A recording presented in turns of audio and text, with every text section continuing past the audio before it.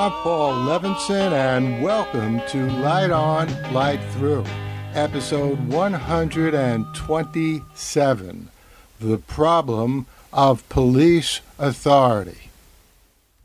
Well, the murder of George Floyd by Minneapolis police has got me thinking a lot, as it should everyone, about what we can do about this problem of homicide not prevented by, but perpetrated by police who are supposed to protect us.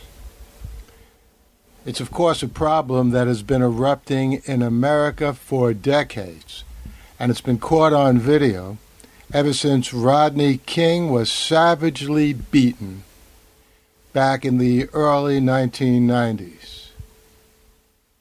And that, of course, showed that this is also a problem of assault and crimes committed by police that are less than murder, but still grievous.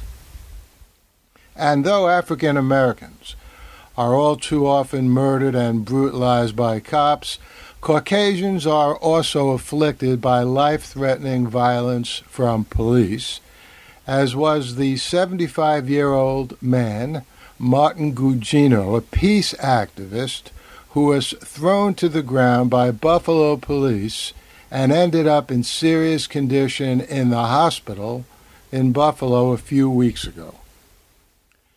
And actually, I've been thinking about this problem since the late 1950s, when I was a 12-year-old kid in the Bronx. I was standing by a Carvel with my friends a few days before July 4th. And today, by the way, is July 4th, 2020, and I always think about this incident, what happened to me back on that July 4th in the late 1950s. A cop car pulled up. Two cops got out of the car and announced they were looking for kids with firecrackers. When one of the cops approached me, I told him I didn't have any firecrackers. That was true. He asked me to empty my pockets. I, the same wise ass that I am now, asked him if he had a search warrant. His response? He shoved me up against a wall and frisked me. Later, when I got home, I told my father, who was a lawyer. We promptly went down to the police station and filed a complaint. Although I described the cop, I didn't get his badge number. The, quote, case, unquote, was settled by the police about a week later when they told my father that the cops on the mission to reduce illegal firecrackers that night had no recollection whatsoever of any such incident in front of the Carvel ice cream shop. So I came to realize something which was repeated years later when I was driving my teenage daughter home and I was pulled over. "Can I help you?" I asked the officer. "Can I help you?" he angrily repeated, and he proceeded to give me a ticket for going through a stop sign that wasn't even there. By the way, I never did find out why he pulled me over in the first place. Maybe it was the Hillary Clinton for Senate sticker on my bumper. I did get the ticket dismissed because the cop, of course, didn't show up for the hearing. But I certainly didn't appreciate spending my whole evening in town court a couple of months later. What I did appreciate, as in completely understand, was that cops had no tolerance for any challenge to their authority. And as I heard the news about the murder of black men and women by police across America over the years, I came to understand that I had gotten away lucky. I was white. I was pushed up against the wall. I was illegally ticketed. But had I been black, I might well have been slaughtered. The common denominator in all of these cases is some challenge to police authority. The intolerance of police to such challenges pertains to all people, But when you add racism into the mix, you get police murdering George Floyd and hundreds of unarmed blacks over the years. What can be done about this?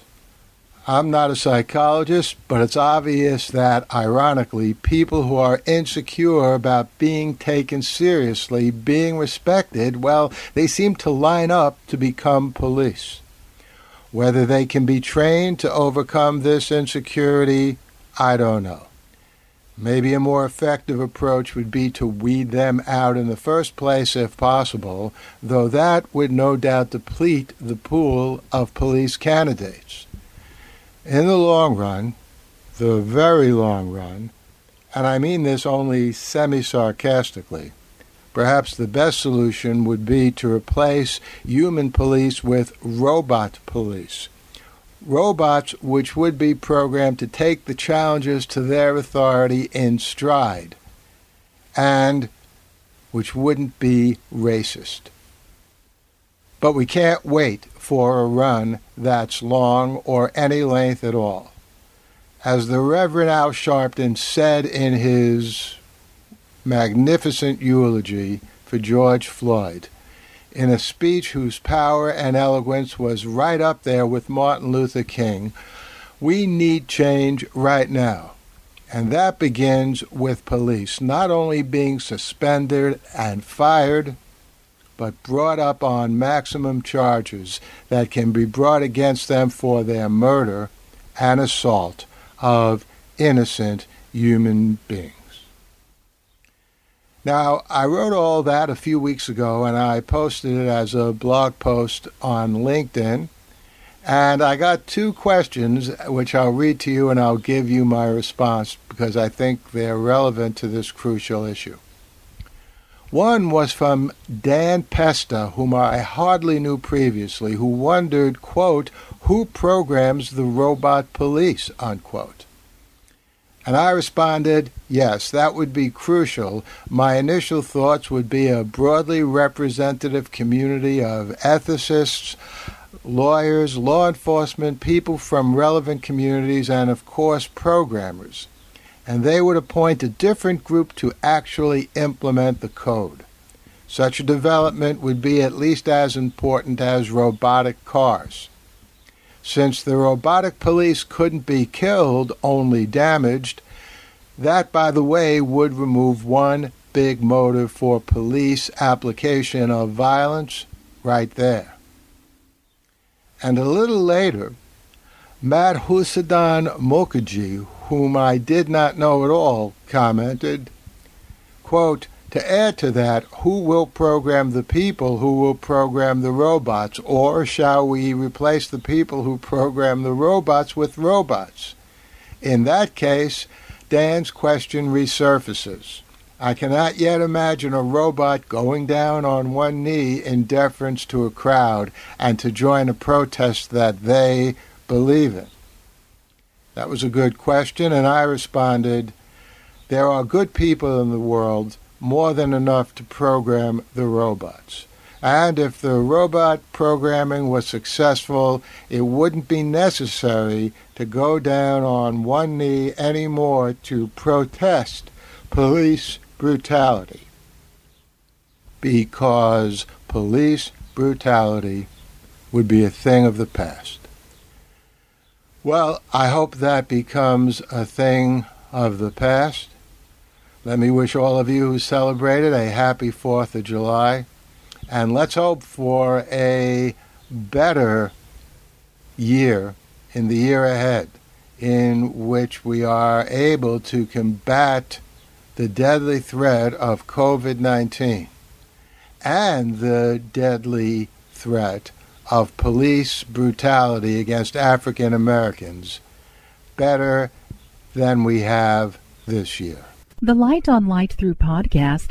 Well, I hope you found that little talk useful. I'll be back here soon with another podcast. There are so many different crucially important topics that are in the air right now, and with good reason, that it makes sense, I think, to talk about them, think about them, and come up with solutions. So stay safe, stay well, and I'll see you here next time. Enjoy.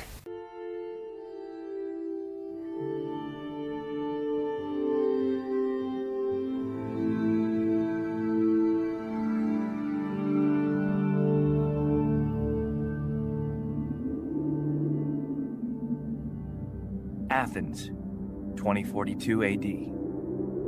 She ripped the paper in half, then ripped the halves, then ripped what was left again into bits and pieces of history that could have been.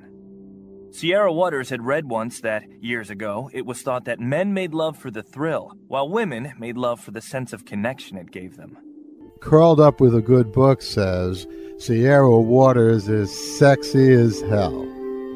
You can find out more about The Plot to Save Socrates by Paul Levinson at theplottosavesocrates.com.